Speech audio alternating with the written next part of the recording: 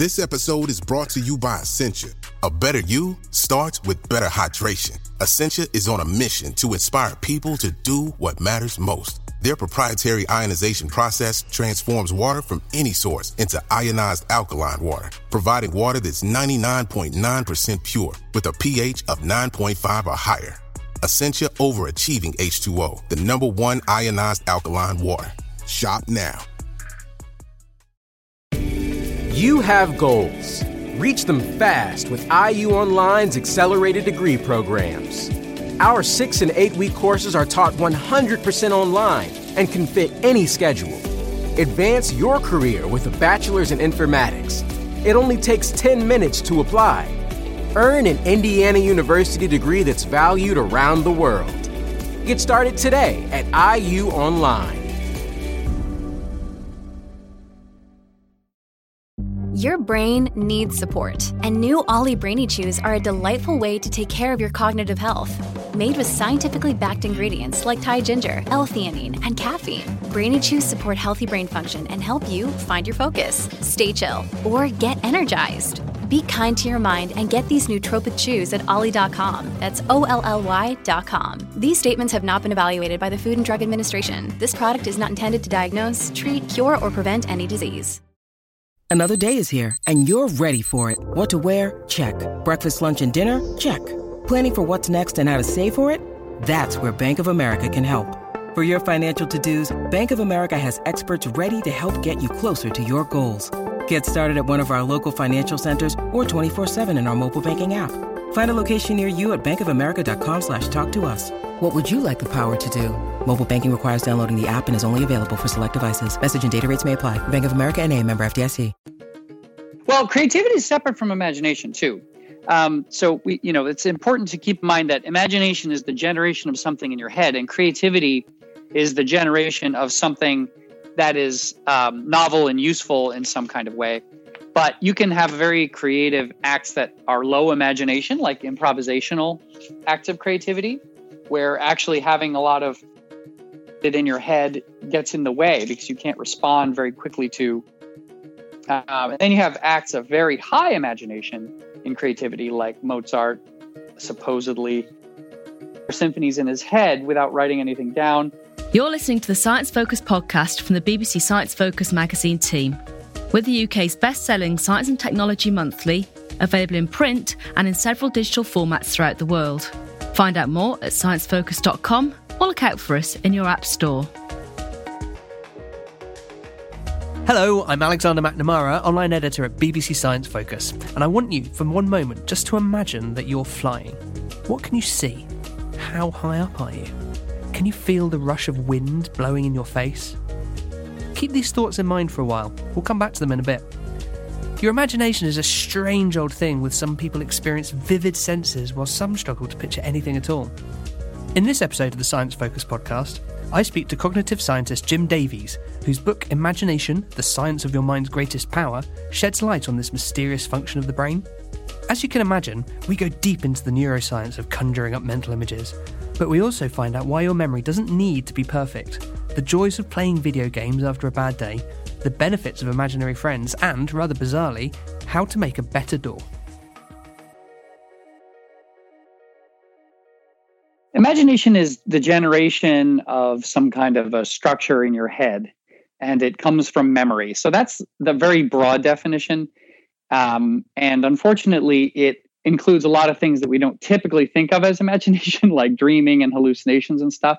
But we can't really define it any better than that without destroying it. So the classic idea is when you might imagine the bedroom you grew up in or something like that. You're bringing an image or something like an image to your attention, and you're reconstructing something from memory. And that's a very broad idea of what imagination is. So if we're constructing something from memory, sort of how accurate is that construction that we're making? Well, I think in general it's pretty accurate, but I think it's important to realize that it's kind of an assumption of psychologists that the function of memory is to produce veridical and true reconstructions of what actually happened. But there is a movement that suggests that the function of memory is merely to help us behave better in the future. And when you look at it that way, it's usually, but not always necessary to get it absolutely right. And in fact, whenever we generate something in imagination, we are reconstructing it from bits of information that we stored in memory, but these can be distorted. And every time you recall it, it changes it slightly. So it's not completely accurate. And there are some very dramatic cases where those inaccuracies are gross and cause some real problems in the world. But for the most part, they're fairly accurate. Because I sort of think that when I'm thinking back to something from the past, I know I'm liable to make mistakes, yet there are some things that are, I feel like I've got a photographic memory of it, but that might not be completely the case in any way, shape or form. Is there, at what point is our memory and our imagination, like, are they both the same thing, or do they deviate in a way? Well, every time you imagine a hypothetical situation, like something that might have happened to you but didn't, or a future situation, you're going to remember the act of imagining it, right? So you might imagine that you could fly, and then if I ask you 10 minutes later to reflect on that time when you imagined it, you're going to pull that from memory.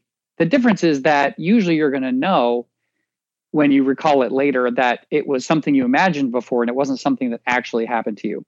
And this is mainly because you know that you can't fly, and you might remember the act of imagination. But unfortunately, sometimes the vivid imagination of things gets stored in your memory, and later you can't distinguish it from something that actually happened. So I have a false memory, for example, of riding a tricycle down the steps in my childhood home. And I actually did ride my tricycle down the steps, but I'm remembering it in the wrong house, because the story was told over and over in my family, and I would imagine it every time it was told. So I imagine it happening in the house that I can remember, not in the house it actually happened in. But it feels no different from what we might say is a true memory, even though it's got a substantially manufactured aspect to it. And does that happen often with these? Because I've got memories that I know are false memories, and that's happening in there. And right. Is there a reason why that we would have, why our brains would be able to hold on to this false memory as opposed to going, actually, that's not right. There's a true memory that you should remember instead. That's a good question. I don't know if there's a function of false memory per se. It might just be an artifact of the nature of memory in general, that it's absolutely necessary to remember your imaginings. So if you make a plan to how to do something, some goal in your life or whatever, it could be as complex as a career change, or as simple as, who's going to pick up the kids from daycare. If you can't remember that plan, then it's useless, right? So it gets stored in memory. Unfortunately, the tagging system for whether something is just hypothetical is not perfect. It's that tag. Is it an imagination? Is it a plan? Is it something that happened to me? Is also a memory that can be forgotten or misattributed with something else. So I don't think it's useful particularly to have false memories, but it seems to be a natural outcome of the way that our memory system works. And does our memory system, so obviously you mentioned things like tagging and that sort of stuff. That sounds very much like sounds like a lot of the work I do, like running the website, is that sort of thing, when I'm thinking of like, here's an article and it's tagged this way and that. Is that something that our brain does with memories in general? Yes. And so what happened, there's a big literature out there in psychology on what's called source monitoring, which is how you know where the things in your memory came from. So we all have the experience of knowing something but not knowing where we heard it. Okay. So you might know that whales are mammals, but you can't remember the episode where you learned that. You probably can't bring to mind some scientific citation that proves it. It's just something that you know. And when it comes to distinguishing false memories from imagined situations, we use things like vividness and the realism and reasoning to make an inference about whether it actually happened or not. We have to look at the memory and make a decision. But after we've done that, so I mentioned a minute ago, imagining that you could fly, right? If any of your listeners imagined that, they can probably recall that, but they know that it is just an act of imagination. And if I ask them to recall it tomorrow, they don't have to refigure it out that it was just imagination. It's been tagged as, oh yeah, I imagined that when it showed up on the podcast. So this tag is similar to the tags you have, like, oh, I heard this from Bobby, or I read it in the latest Harari book, or something like that. So we not only have memories, but we have justificational memories that give us a clue as to where it came from. And then these memories, like, again, you mentioned with the sort of flying memory. Obviously, none of us can fly, but when we do imagine something, we can imagine quite vividly what it would be like, and what it would be like to fly, and what we'd be doing, what we'd be seeing. How is our brain pulling all these different things together to say this is what you would imagine flying is like? Well, this points to something very important, which is that we think about imagined situations using the same reasoning processes that we would if we were thinking about a real situation. So if I were to ask you to, for example, to imagine if you could fly like Peter Pan or something, and you could commute to work that way, let's say you emerge from your front door, you fly up in the air and go straight to work over the buildings, you can imagine what buildings you might pass over, what they might look like. And that is using the same kind of reasoning that you would use if I were to ask you about a bird. If I said a bird were to make that route, what buildings would they fly over? What would it look like to the bird? And that's a perfectly realistic imagination. But the point is that you're using the same reasoning processes in both cases. And this means a couple of important things. One is that the contents of your imagination, like the so-called fact that you are flying, this, how fast you'd be going, all that, is written in your mind in the same code as things you actually believe. And this is part of why we can falsely remember things, is because the imaginary facts, as it were, the suppositions that you make when you're engaging in imagination are made of the same stuff and subject to the same kind of reasoning. So that's how you're able to do it. So does that mean that there is like very much similarities between you imagining something and you believing something, or are they actually quite different? They're similar in that what we say in cognitive psychology and cognitive science is that they're made of this, they're encoded in the same way. They're in the same code. And so that's why you can falsely remember things. People will see something in a movie and think that it's a real business or something. Like I remember some movie came out in the 90s where there was a company called We Sell Your Stuff on eBay. And I remember talking to people who said, oh yeah, there's a company, We Sell Your Stuff on eBay. And I'm like, no, that's from a film. But they don't remember, they lose the attribution of it. So at that point, I think it's probably a good thing to sort of ask what. So what, when you imagine something and it appears in your head, oftentimes it appears as a picture. Is that normal? Does everyone think of a picture when they imagine something, or are there other things going on? So what you're talking about is mental imagery, and that's different from imagination. So let's talk a little bit about the difference first, then I'll talk about how people differ in that.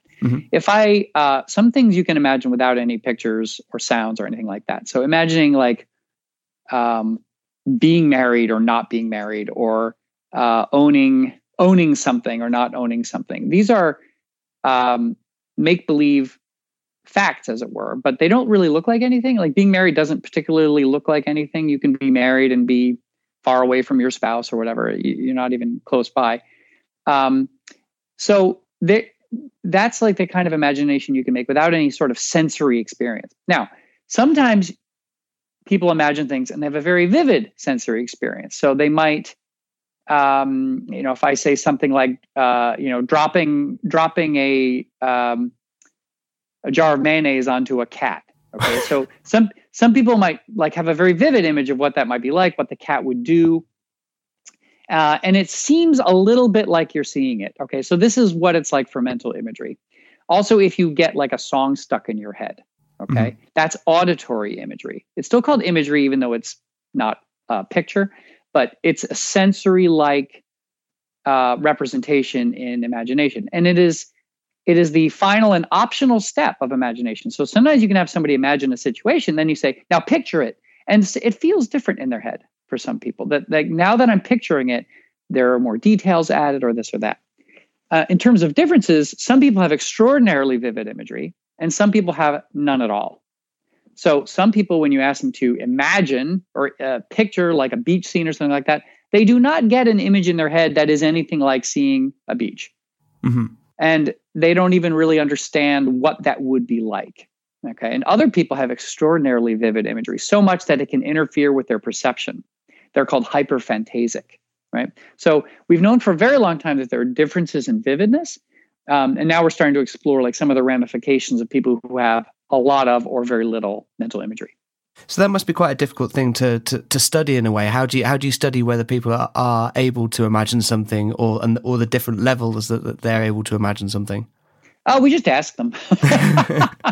So, that's the simple way to do it, and it's not bad, right?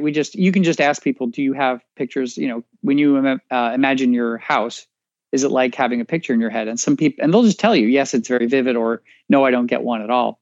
I ask people, one exercise I use to help people kind of know what this is like is I ask them to, wherever they are, to picture like a woman standing in front of them, like in a red dress or something. And then while your eyes are facing forward and you don't change your point of view in your imagination, the woman walks behind you so that she's now behind your head. And for most people, when she gets beyond your visual field, the character changes. The color is no longer there. You just sort of know that a woman is behind you, but it's not like you can see her behind you. And for people who don't have mental imagery, that's what everything's like. It's more like a fact, like you know that the person is there, you know what the color is, but you don't actually have an experience that's anything like seeing it. So they'll have fantasies that are so extensive and so engaging that they will constantly be zoning out of conversations. They'll be canceling social plans so that they can lie in bed and just imagine.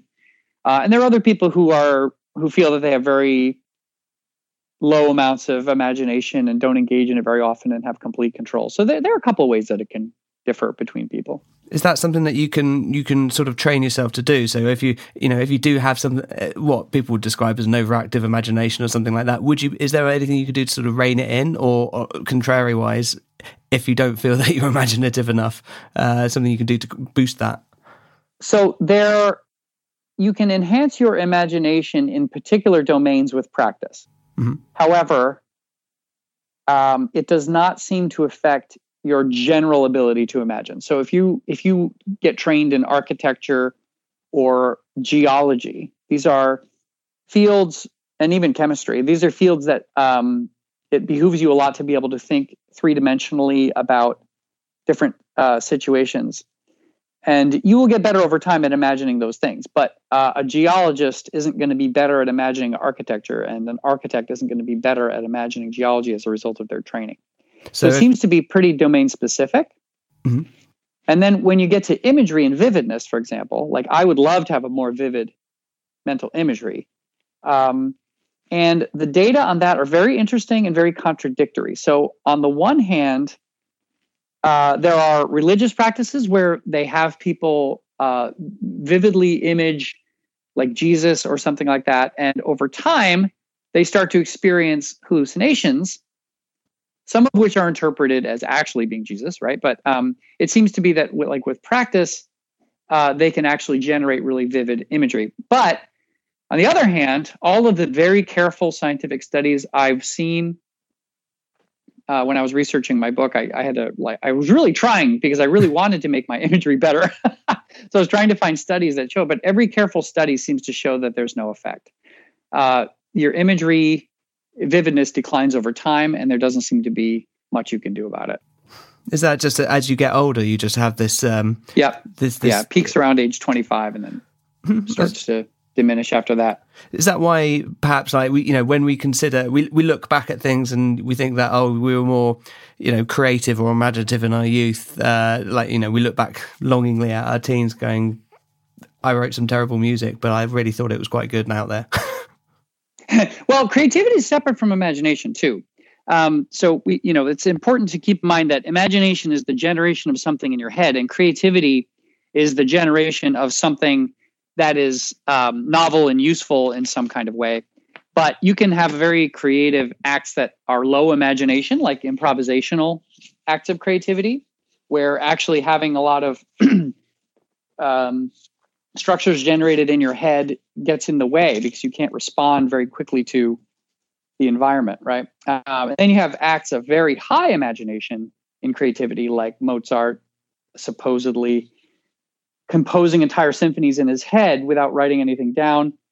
Kanye West claims that for his first several albums, he never wrote down a single lyric. He just had all the words in his mind, right? So these are creative acts that involve imagination, right? But I think that there's a really persistent myth that kids are super creative that I want to dispel. Feel free. Kids are unblocked.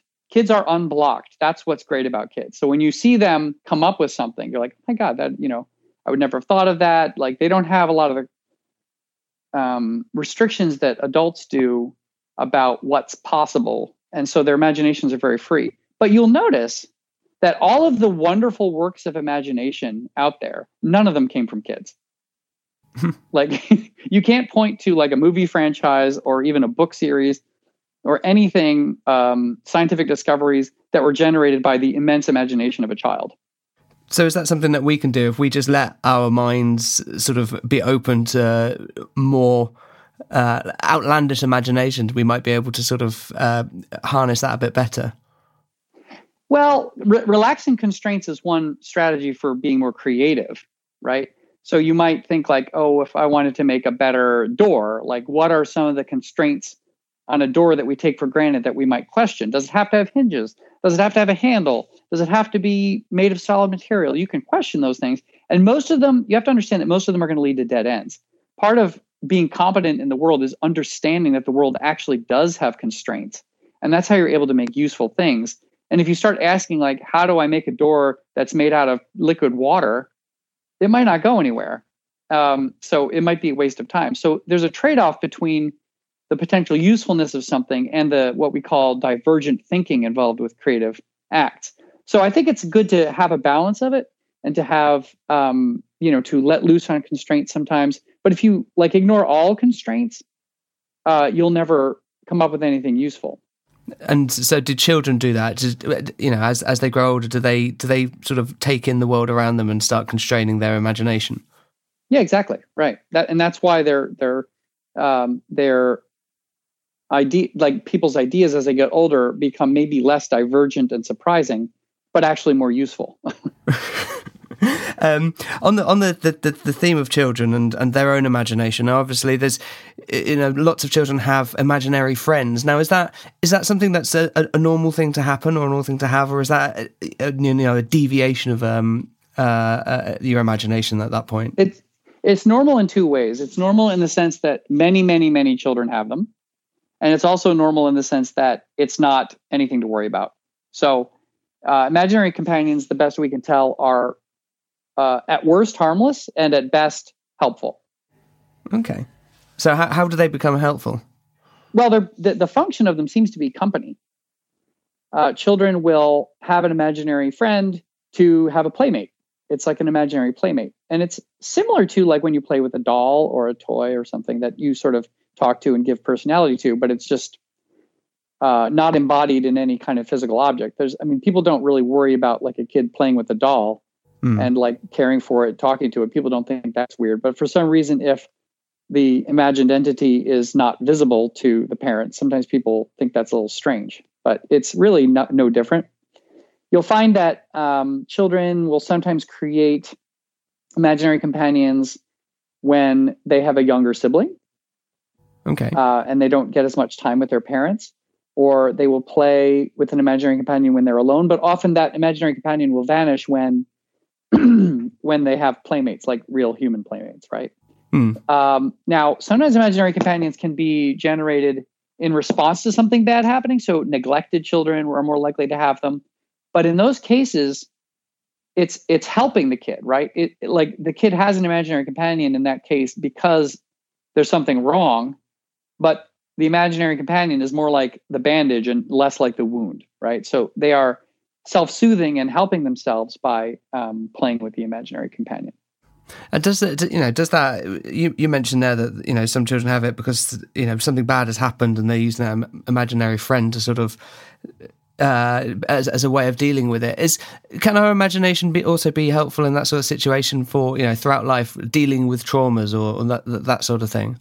Oh God. Well, I mean, with trauma, most of the stories, the imagination gets in your way. So many people who have been traumatized can't stop imagining the trauma, right? So Freud had a very popular idea that traumatic events can be repressed, but there's very little evidence that ever happens. People who are traumatized, usually their problem is they can't stop thinking about the trauma. People with PTSD, people who've been assaulted, they want to be able to stop their imaginations. Now, can the imagination help? Well, sometimes with the aid of a therapist, you can use your imagination to kind of reframe the situation into something more meaningful in terms of your life story. And so you can sort of reframe it in a positive way to help you interpret it a little bit better.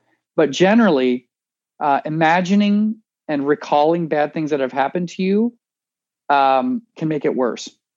I guess on the other side of that as well, also imagining things that are positive can improve things.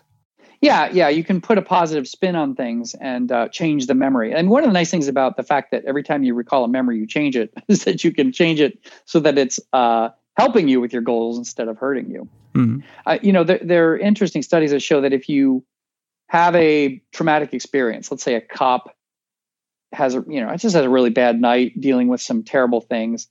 If they vividly imagine it over and over again and talk about it over and over again, what they can do is they can reinforce the memory as a traumatic event. And then they will suffer more in the long run rather than not thinking about it. In fact, there's a study that shows that if you play Tetris right after something bad happens, you'll remember the event less and less emotionally because you're crowding your memory with vivid imagery from a video game. And and it inhibits your mind's ability to turn the short-term memory of the traumatic event into long-term memories. So sometimes if I have a really bad day or get into a fight with somebody or whatever, I will play video games to lessen the effect of to save my future self emotional distress. So a good excuse to curl up with a controller and just get lost in the world of online gaming or something like that. Yeah, exactly. Is there a time of day or something like that we tend to imagine more, or is there moments where it's more active than other times? I wouldn't say time of day affects it as much as your imagination is more active when you are doing something routine or boring. So there's a part of your brain called the default mode network that gets activated when you don't need all of your attentional capacities to do what you're doing. So if you're folding laundry or taking a walk, these kind of things that do not require, compared to playing squash or something, right? Or, your mind can focus on other things. That's called, and it goes into the default mode. And the default mode, people tend to think about their future plans, their longer term values. It seems to have some function in helping you refocus on what's important in your life and that kind of thing. And, that very often happens when you're lying in bed at night, right? So you don't have distractions. The lights are off. Your perceptual system doesn't have much to take in. And some people will do a lot of imagining in bed before they go to sleep. Now, that can be a problem if they're stressed and they have anxieties. It can keep them awake and they can't stop their mind from thinking of these things. So it's not always a good thing. But it also, some people will think about what they're going to do the next day, or, oh, geez, I really should read that book, or I really should talk to that friend who's having a hard time. So, it's a double-edged sword. It helps you refocus on future priorities, but also you can get into spirals of anxiety. Does at that point where if you're lying in bed and you're thinking about something and imagining and concentrating hard on it, in that situation, I'd normally just fall asleep. Standard. Well, then you're lucky. The downside of that is I am really I have very vivid and strong dreams. Now, are those dreams my mind imagining things, or is there a different process going on there? So dreams are like imagination in that they are drawn from memory. as some hallucinations are, but it has a couple differences. One is that there's less executive control. What I mean by that is your frontal lobe and the part of your brain that is involved with conscious deliberative processing is very active when you're doing daydreaming or engaging in imagination while you're awake, and much less active while you're dreaming. And this might explain why we don't have insight, which is another big difference between dreaming and imagination, is that usually when we are imagining, we know that we're imagining, and the things that we are experiencing perceptually are just results of imagination, and they're from our memories rather than from the real world. When we're dreaming, almost all the time, we are unaware of that, and we take what we see at face value. And that might be a result of the frontal areas and the executive areas of your brain being deactivated. It also might be a design feature. So one of the big theories of why we dream is that it's practice for future situations. It's a safe way to plan what you would do if something bad were to happen. And in defense of this theory, most dreams are negative in terms of feelings. They're anxiety dreams or fear dreams or discomfort dreams or something like that. And,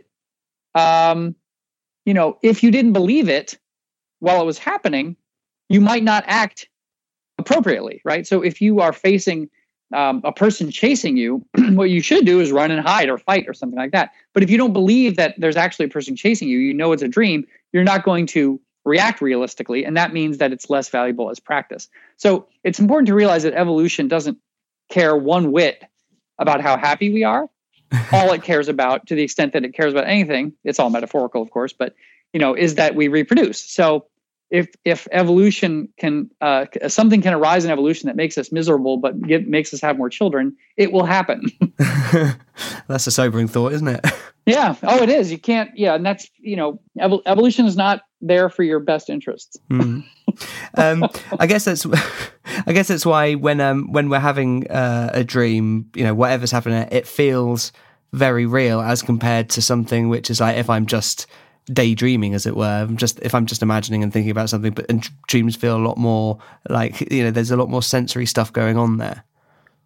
Yeah, this is one theory of dreaming. There are dream researchers who know a lot more about it than me, who say that dreams don't mean anything at all, and they're just a function of they're just there. Dreams are just there because of other things that your brain needs, and there's no real reason that we dream. It just sort of happens. But according to the theory of the usefulness of dreams that I just outlined, that it's practice, yeah, that would be an explanation for why we believe them while we have them. Now, during that, you mentioned like parts of the brain that were switched off or weren't activated while you were dreaming. When you imagine something, is that something that's happening all across your brain, or is there specific regions that are actually causing the imaginations to happen? It's most of the brain. When you're engaged in imagery, the parts of the kind of imagery you have will affect different parts of your brain. So, and this is pretty obvious, but if you're engaging in vivid visual imagery, your visual areas will be more active. And if you're imagining like the sound of your mother's voice or, a culture club song, then your auditory areas will be more activated. But generally it uses a lot. Memory uses most of your brain. So when you're engaging in memory retrieval, and all imagination involves memory retrieval, we end up seeing a lot of your brain. I guess that's why if I'm thinking of something from memory, the sort of sensory feedback is a lot greater than if I'm just imagining something that's not necessarily a memory. Oh, I don't really distinguish them, because when you just imagine a generic smell of coffee, like if I ask you to imagine the smell of coffee tomorrow morning, you're not you have to rely on memories to generate anything. So you are using the memories of what coffee has smelled like in the past to come up with what it will smell like in the future. So I don't see a big difference between memory recall and imagination in that way, because every time you imagine, you have to engage in memory recall. It just might not be a specific instance of it, right? Just out of curiosity, when you imagine the smell of coffee, do you get a vivid smell image of it?